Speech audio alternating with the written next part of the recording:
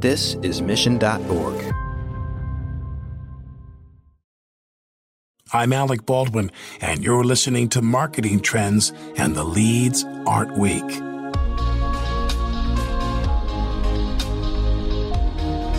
Hello and welcome to Marketing Trends. This is producer Ben Wilson. Today's episode features an interview with Leslie McNamara, Managing Director and Chief Marketing Officer of Retail Services at Citi. On this episode, Leslie talks all about customer loyalty and how rewards programs can improve customer loyalty.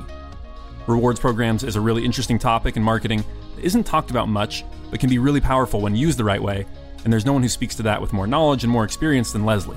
A big thanks to her for coming on the show and for being part of such a great interview. Enjoy. Marketing Trends is created by the team at Mission.org and sponsored by Salesforce Pardot, B2B marketing automation on the world's #1 CRM.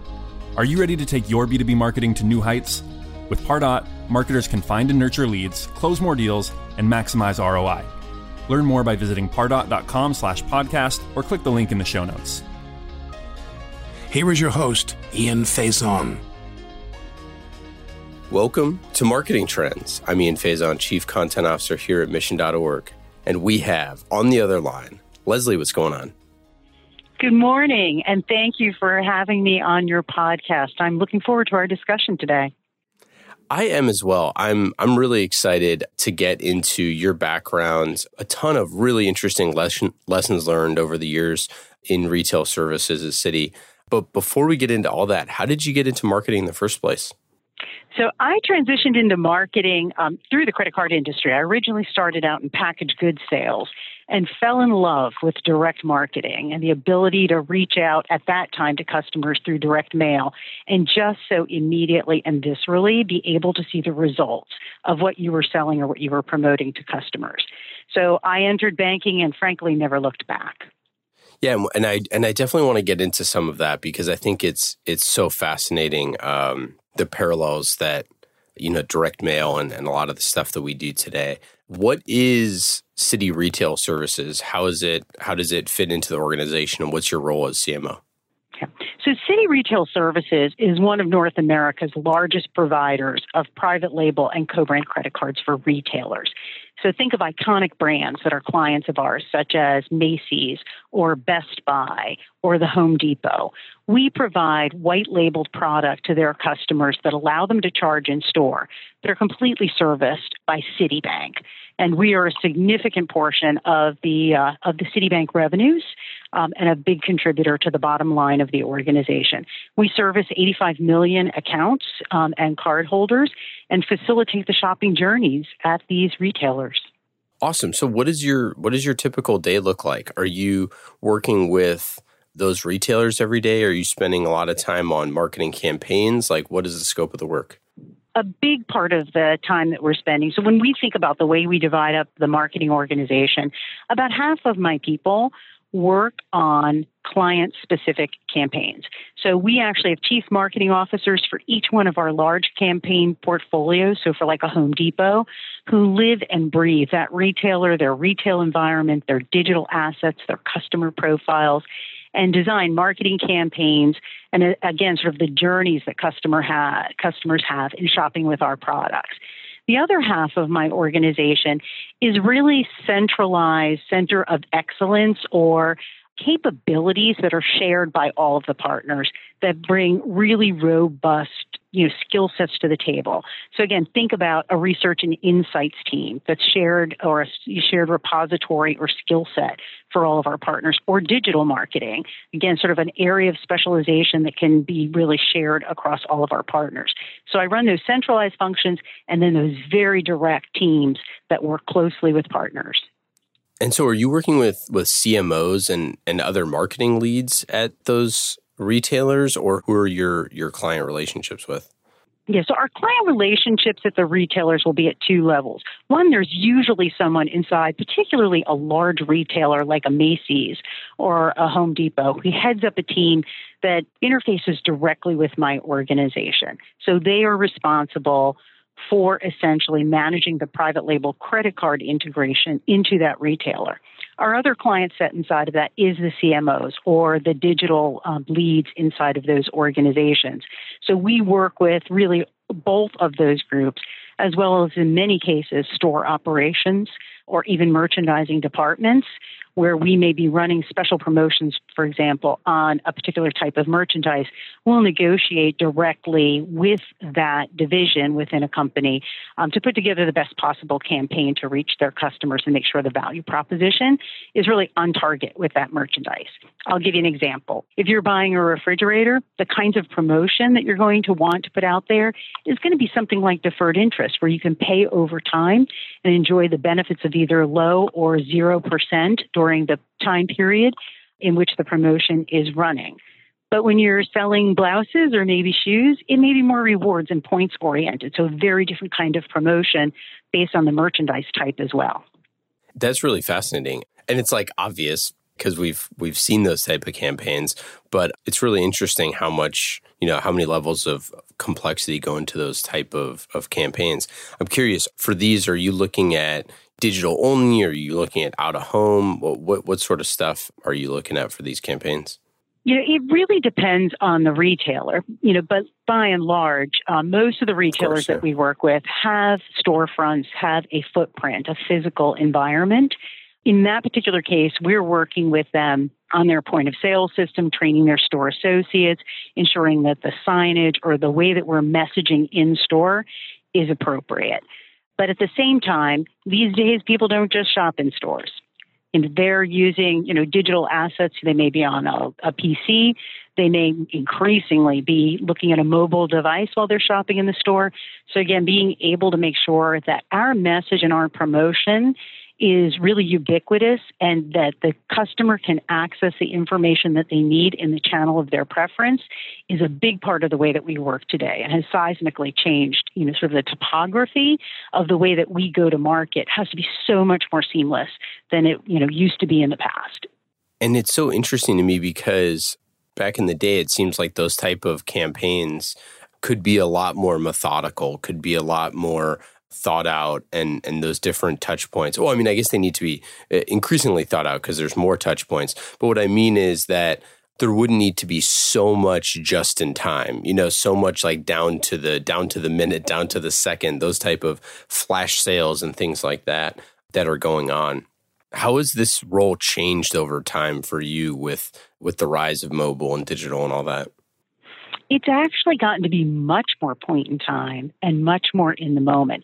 So if you think about the way that I would have spoken to customers in the past in just a pure physical store environment, through signage, through training store associates, through physical imagery and materials, they were very static and they were very reliant on the customer interactions at very specific points in the store. Today, when I'm looking at digital assets, I'm really interacting with customers in the moment. Where are they in terms of their shopping, decisions and journey? What's the right time to pop an offer to them?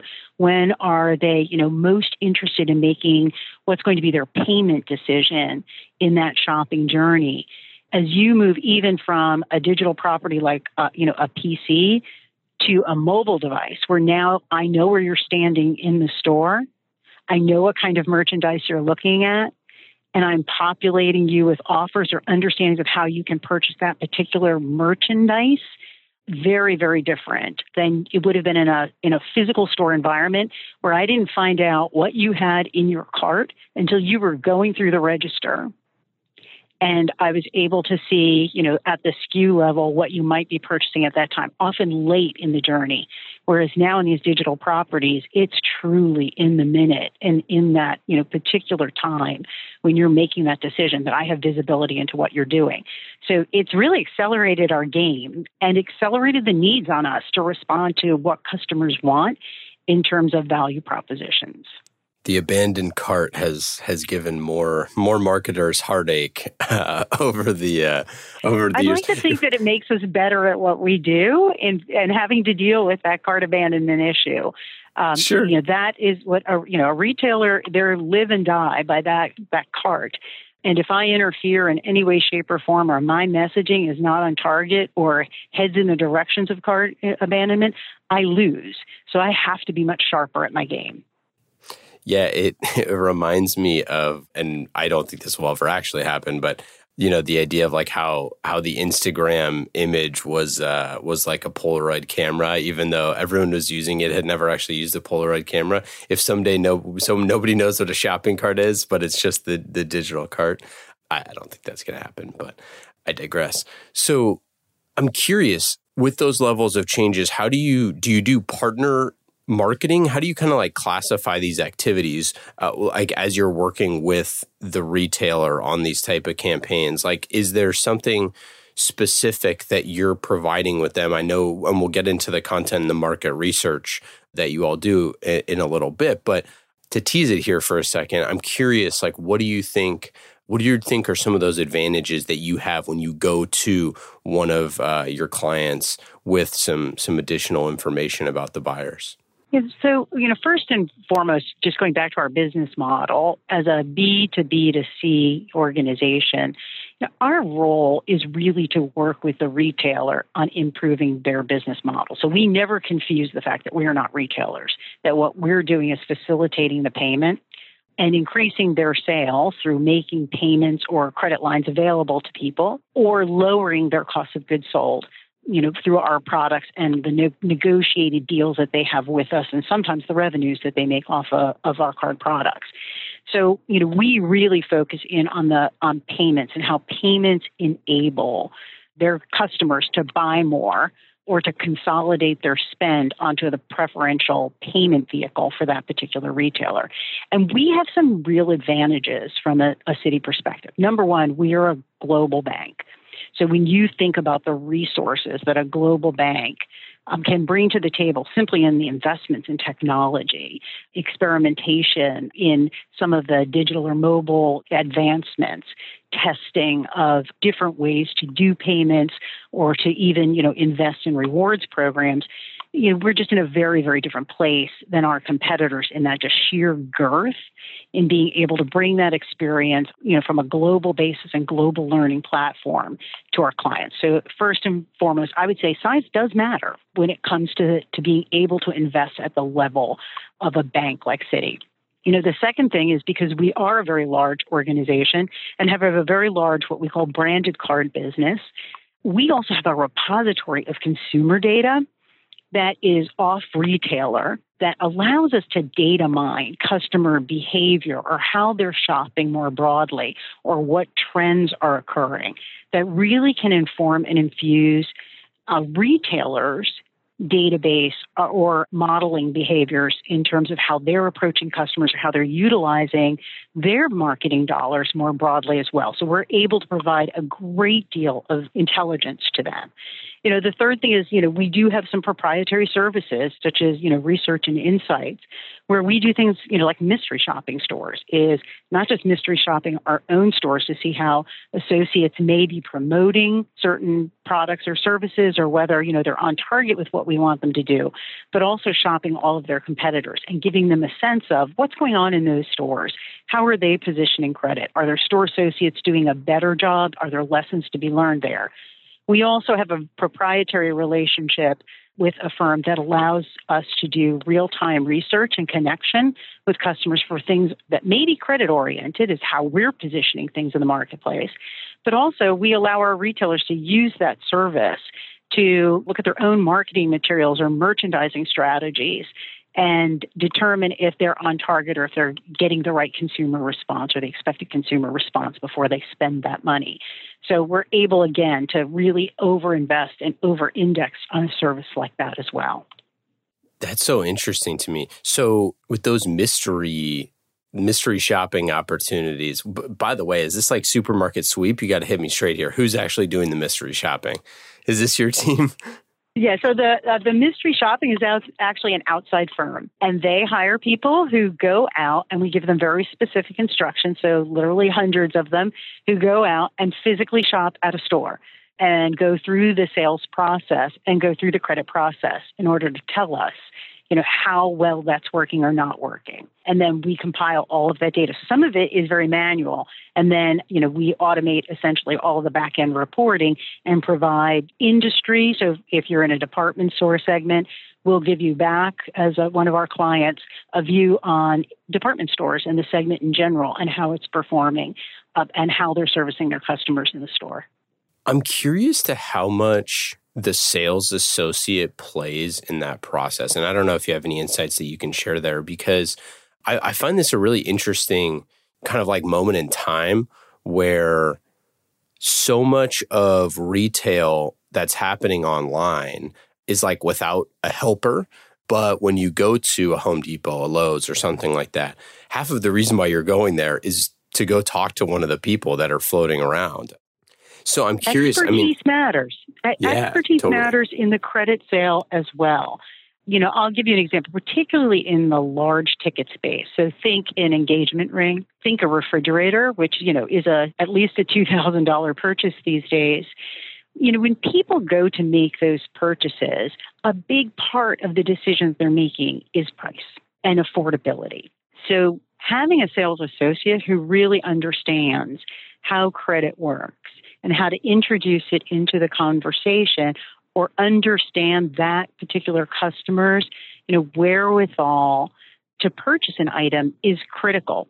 So it's not unusual that one of the turning points in somebody making a decision on whether to use an existing card that they have at the retailer or whether to open a new account, a pivotal question is, how are you planning to pay for this today? So if you're buying a $2,000 refrigerator, how are you approaching that equation? And as a store representative, how can I help you?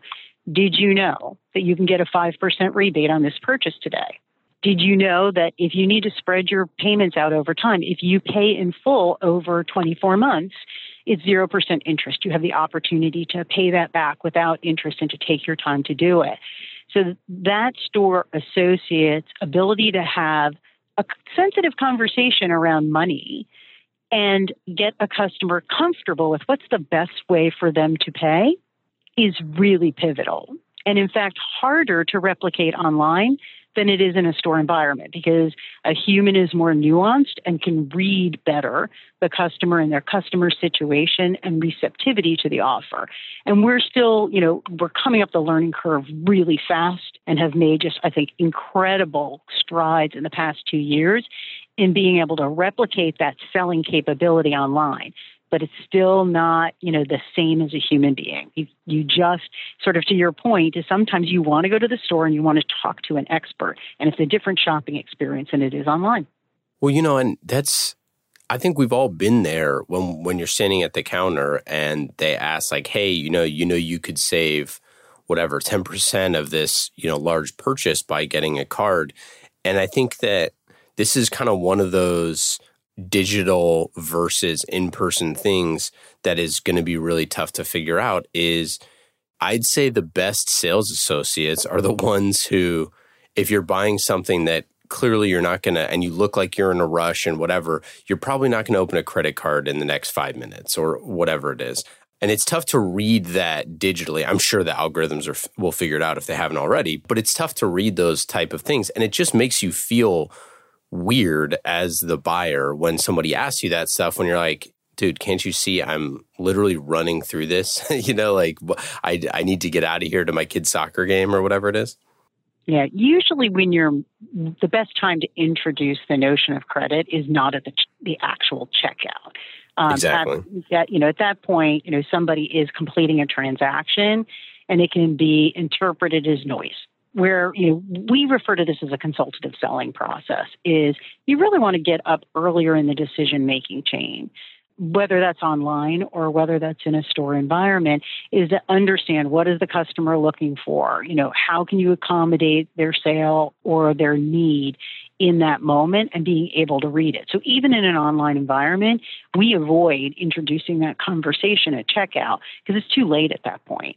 It's when you're looking at merchandise. And again, we'll go back to the refrigerator. You may be making a decision between, a $2,000 refrigerator and a $2,500 refrigerator.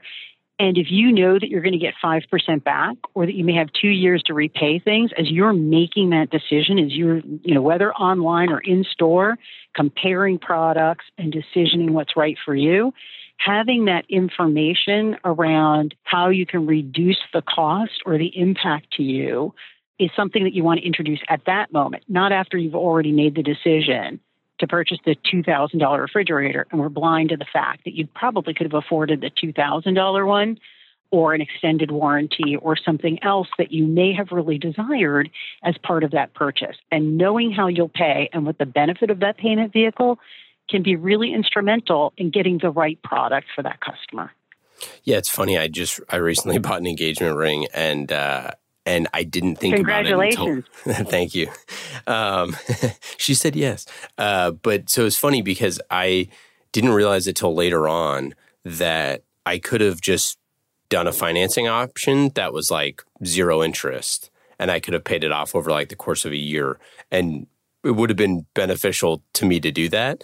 And I didn't even, no one even had brought it up to me. They were awesome. But that was maybe the one short-sighted thing. That was a missed opportunity then. Yeah, exactly right. I'm sure someone on your team is screaming out into the void. But yeah, I think that those sort of things, like, empowering the person to make the right decision is really important. And a huge piece of this is loyalty and rewards stuff. And I want to get into this. So we know, somewhere that Linda Faison goes to Black Friday every year at Macy's with her Macy's card and buys her family a bunch of Macy's stuff on Black Friday. Who can resist the deals? So I'm curious, why are loyalty and rewards programs so powerful? Do they still work? And how has that changed over the last 10 years?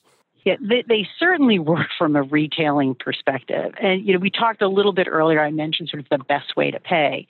When we think about retail product, when we think about retail cards or, co-branded cards, in every instance, what we would tell people and what we tell our clients is that you always want to be short. And in fact, you can be assured, if you looked at retail cards in general, the very best way to pay at any retailer is with their retail card. The disproportionate discounts, rewards, outstrip anything that you'll see in a general purpose card or, a general purpose rewards card every single time. And that's because, frankly, the retailer is not paying the interchange or sort of the cost of goods back to the bank on that particular instance, because it's a one-on-one relationship directly with us and travels over our rails, if you will, in transmitting data. So it's usually the cheapest tender for the retailer to accept, and they pass much of that benefit along to the customer. So the rewards are significant on a retailer basis. And customers expect those rewards and really look forward to them. So what used to be coupons in the past, paper coupons or paper reward certificates, are now much more sophisticated vehicles in terms of your ability to redeem those in the store, on your mobile phone, or when you're shopping online. You have access to that as a special currency that is available at that retailer. And they're very powerful in terms of retaining somebody's shopping behavior or encouraging them to consolidate their spend in that particular industry at their store. If you're at Best Buy, for example, and you're active in their rewards program, you have a currency that's available to you to purchase electronics. So if you're going to purchase electronics, you're going to go there first and use that currency. So somebody like Best Buy can really then consolidate all of your activity into their store and build a real preference for you in terms of shopping their franchise and their stores. I got to be honest, and this is one of the reasons I was so excited for this interview. I kind of feel like a lot of companies aren't that great at this, and maybe they need more help from Leslie. I don't know, but I kind of feel like a lot of the rewards points, and maybe I don't have my preferences set up right or something like that, which is highly possible. You're just not shopping enough. No, I promise. I promise I'm shopping too much or enough. But yeah, I just feel like that a lot of the retailers, maybe it's that they don't extend a good enough digital footprint, or maybe the way that they get rewards, or maybe this stuff goes to spam. I don't really know what it is, but I just feel like some of the retailers that I'm super loyal to don't necessarily have the level of giving back that is very transparent. And I think that the reason why is because there's so much noise. I don't want to dime out any of my favorite retailers here, but yeah, I really think that there's just so much noise, and it's so crowded in your promotions folder, and it's so crowded on these sort of things.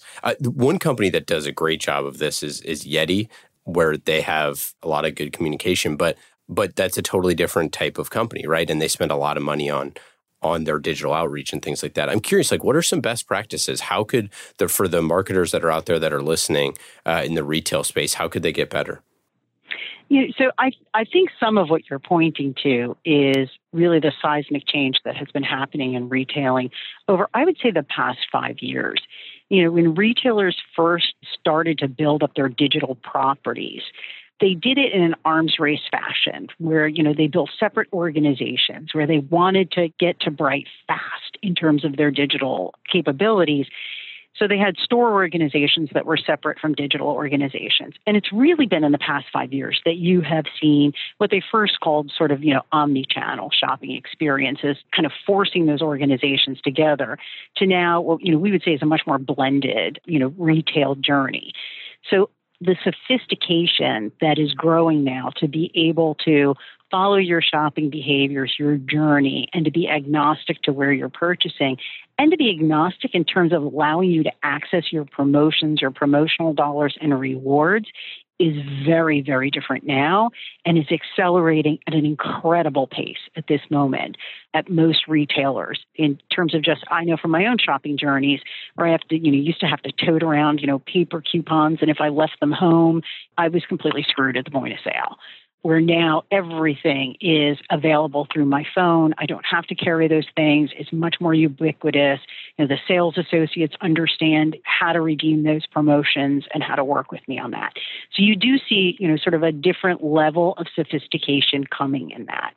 I think the other piece of it that you're alluding to when you spoke about the spam filter, I think retailers are getting better at understanding the customer dialogue and frequency in which you communicate and how to be more relevant and on target with what the customer's looking for.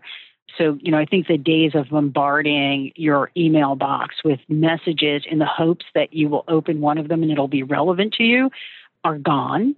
And I think that the messaging is getting much more targeted toward the kind of merchandise that you're interested in, where you've been looking at it, or what your consideration set has been, and how to tailor those offers to you to, frankly, put you over the edge to say, yeah, like you finally hit the discount threshold, or yeah, my reward now is meaningful enough that I can afford that particular item. It's a lot more attractive to me now because I can redeem with my reward certificate. I think retailers are getting much more sophisticated on how to both balance their margin with leveraging the rewards programs that they have and the communication vehicles at their disposal. Yeah, I mean, I think that a lot of the communication stuff that we thought that we were going to have great access to, building a massive Facebook page, building your Twitter following, building a massive email newsletter list that are still, potentially important, very important, less important, depending on how you're doing things. I think a lot of those, we thought that we were just going to be able to push a lot of, promotions and updates. And then it just kind of went into the ether or, contributed to the noise. I'm curious, like, how can brands set themselves apart? How can they engage better with customers in a more meaningful way? Yeah, I think, particularly in my space, it is really retailer dependent. So, most retailers have a very good grasp on who their customer is, how they want to be interacted with, how to approach them, and what, merchandise, rewards, sales propositions make sense to them. So if you went through sort of my retailers or spoke to the people who serve that particular retailer, you're going to get a very different answer to that question from somebody, for example, who's focused on Best Buy, whose, customer is very digitally savvy, who is very comfortable with credit products, understands how financing works, is more interested in the ability to pay over time, or if they're able to leverage their rewards, like if they're, building their rewards repository at Best Buy, they know how to check their rewards balances and to manage all that. That's going to feel really differently than it's going to be for one of my fuels customers. If, you're buying gas on your card it's all about immediacy. Are you offering me, a discount off of my gas purchase as I am standing at the pump? It's, about do I have a lower cost per gallon in using your card product than using any of my other cards that are in my wallet? So the topography of what that customer expects and who that customer is radically different by retailer. And that's what makes my work really fun. It's not as though, I'm dealing with a static equation or a static group of customers. As I go through and talk to a jewelry merchant, it's going to be a radically different proposition than if I'm talking to somebody who is in the fuel space or if I'm talking to somebody who's in a department store space. And that is part of the challenge and what makes this business so fascinating. It doesn't hurt that I love to shop as well. No kidding. All of it appeals to me. I know that your secret, you're talking about hundreds of people buying. I know that it's just you. I have an inkling. I do shop at all of my retailers. So I recently I purchased a couch. I don't know why this is becoming like Ian's retail therapy podcast episode, but I recently purchased a couch, 2 couches, in fact, and a bedroom set. Who's kidding? And one of the things that struck me as extremely interesting was I was talking to a sales rep, and he had to go to his manager. Actually, and this happened with the engagement ring too. He had to go to his manager and say, hey, they're looking at online, so I have to give them the online pricing. And the manager ended up giving the same price that was online, but kind of went through the whole, hum and haw about the whole thing. And him and his manager were talking, and he was like, hey, I would have lost him. He just would have bought online. How many retailers are still separating their P&L from in-store versus online? Because I find so many of younger buyers, anecdotally, that are going in, looking at the thing, and then just going back home and buying it online or checking out in-store online. And it seems like some companies are fighting this still. Why do you think that is? Or maybe I'm off base here. Yeah. I think what you're referencing is what we discussed earlier, that the way that retailers started their digital properties were often as separate businesses. To get it off the ground, to get it moving, they didn't build it in a way that was integrated with the physical store environment. And as I said, that's changing. And you'll see more and more integration across retailers. And sometimes it depends on the size of the retailer and how far they are along in that journey. My suspicion is, a year or 2 years from now, we talk about that, it'll be a very rare instance where you'll continue to see a retailer running those 2 properties. So they're aware that is a pain point with their customers. And more importantly, it's a pain point in their store, in terms of taking people off the floor to find the manager, to go through that discussion. It's just not a great customer experience. So they are trying to solve for that. You see a lot of the price matching in store, starting to at least look like that, make it easier for store associates to do it when you have that equation. But I've had it happen to me at a retailer as well. So, and I know what a turnoff it was from a customer journey perspective, and retailers are aware of that too. And I think you'll see that disappear in very short order.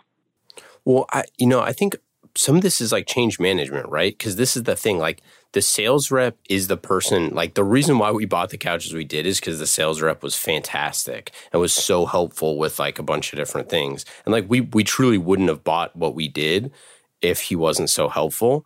And if he's disenfranchised by the fact that we're going online, but part of this is I live in the Bay Area, we live in the most expensive market in the country, and everything is marked up double, right? So the online pricing to them is astronomically lower than what it is in store. And I think that this type of mistrust from the customer, I figured it out and I know the deal. But if I had bought it full price and then went back and looked online, I would have been pretty upset and not happy with the retailer. And store associates are wicked smart.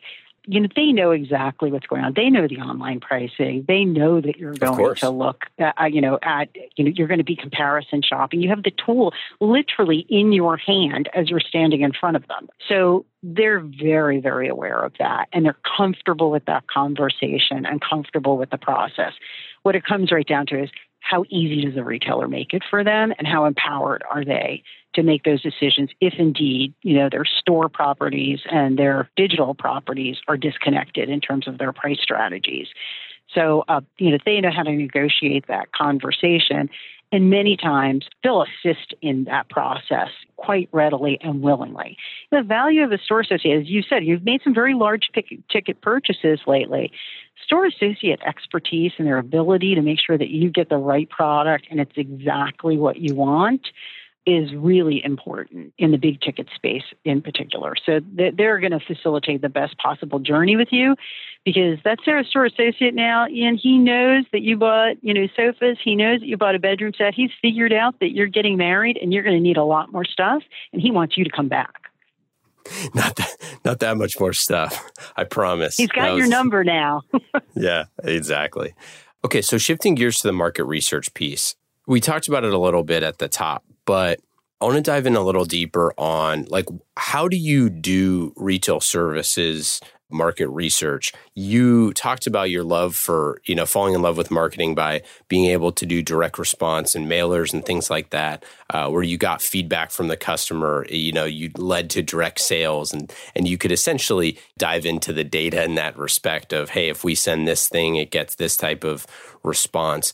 Now, it's, supercharged. Do you have, data analysts on your team? What does that look like? What are those capabilities? And how exciting is that for you as a marketer? So yes, the answer is absolutely. From a data science perspective, one of the beauties in being in banking or being in the space that I'm in is just the sheer amount of data and information that you have on customers, their behaviors, their purchases, their trends. So, we are able to use that deep repository of knowledge to be very predictive around when is your next purchase going to be? What might that next purchase be?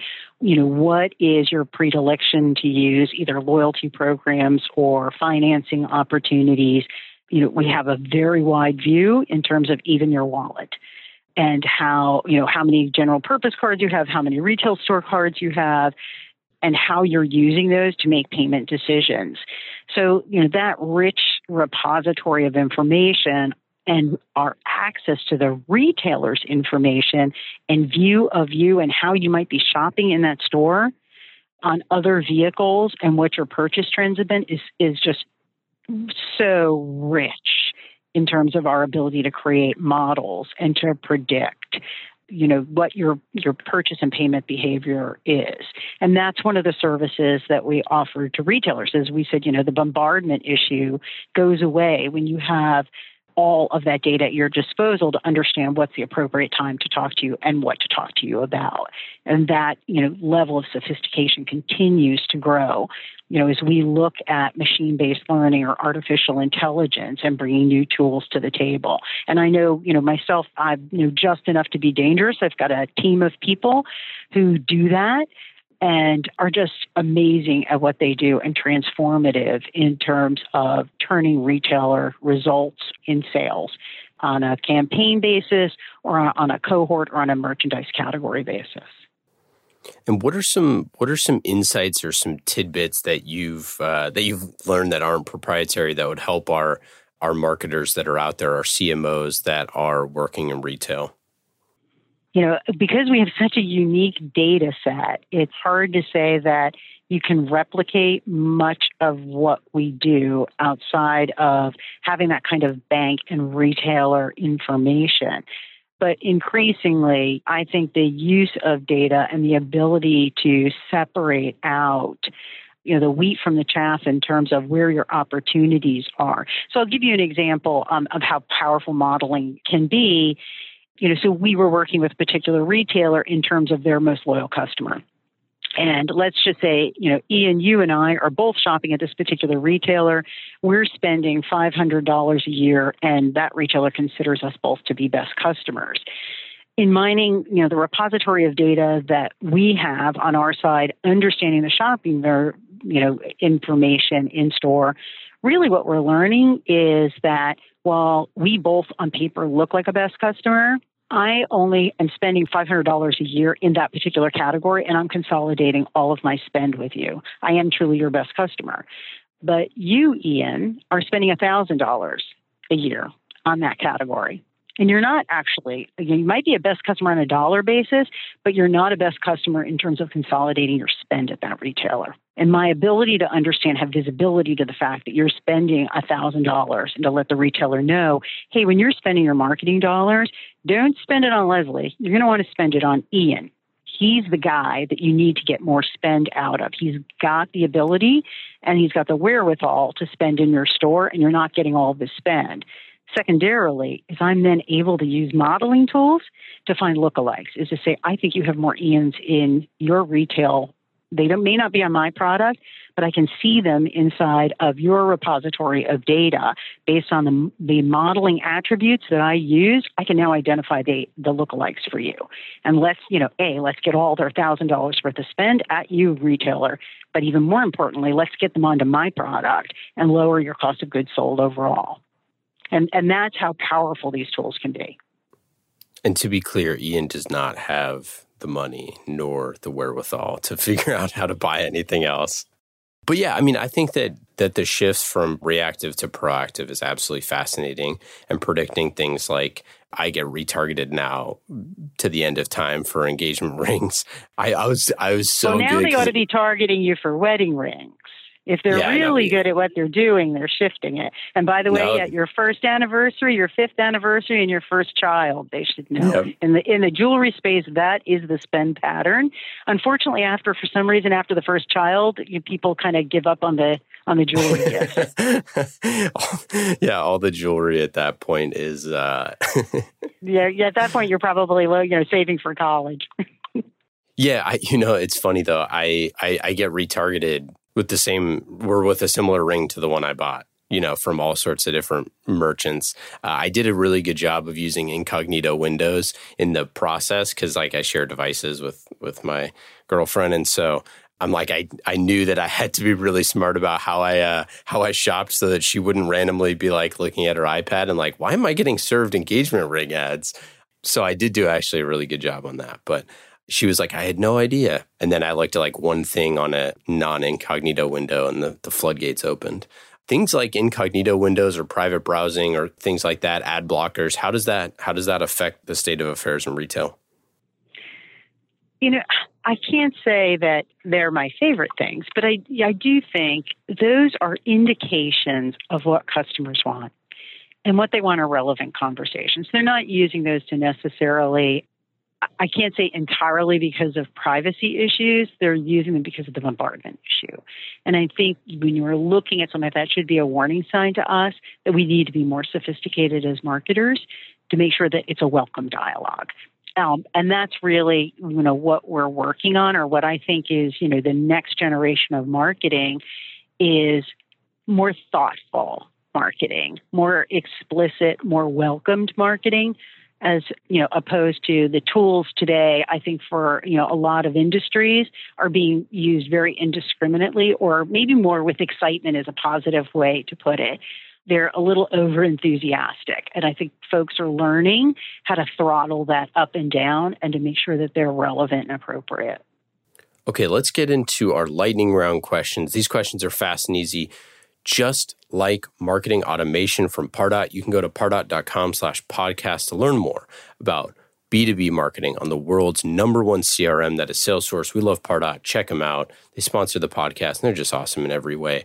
Lightning round questions. Leslie, are you ready? All right, let's go for it. This is a money shot. What is your favorite thing to cook or eat? My favorite thing to cook or eat? I'm a carnivore. It has to be steak. Now, if it's a beverage, it's red wine, but they do go together. Indeed. What is your favorite vacation spot? It has to be an island, St. Martin. What app are you using on your phone that is the most fun? Well, I just got done playing Starbucks Summer Games, so I'm going to say Starbucks. What is your favorite campaign that you've ever run? My favorite campaign that I ever ran. Years and years ago, I worked for a bank that shifted from offering credit cards on a national basis to a regional basis. And the jingle that we put together was fantastic. And that song to this day, like, unfortunately now it's going to run in my head for the rest of my life. But it was actually a broad-based advertising campaign, but on a regional basis. What campaign was your maybe your least favorite or your best learning experience? Oh, my best learning experience was early in my career. I worked with an affinity group that passed me a very bad list, and I did a poor job of scrubbing it, and I got a higher response rate from people who were dead than I did who were alive. So the return mail that said deceased across the package had a higher response rate than the live ones. And I always remember that as my mailing to the dead. Oh, man, that is rough. What is your best advice for a first-time CMO? Be curious. Is really keep an open mind, explore new ideas, leverage the people around you and their creativity. We're never as smart as we think we are, and the people around us can add so much value. What question do you never get asked that you wish you were asked more often? As a CMO or as a person? Either one. Well, I'd love for people to ask me how I got so thin, but it's just not true. Leslie, this has been awesome. Thanks so much for coming on. We really appreciate it. Such good insights on retail, and it was just a blast. Any final thoughts or anything to plug? No, thank you so much, Ian. I enjoyed our conversation as well. Take care. You too. Bye now.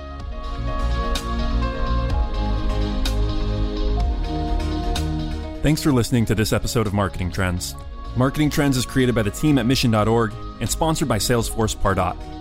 World-class marketers use Pardot to generate and nurture leads, close more deals, and maximize ROI at every stage of the sales cycle. Empower your marketing team to become revenue-generating superheroes, and let Pardot's data analysis keep an eye on the bottom line. Learn more by visiting pardot.com/podcast or click on the link in the show notes.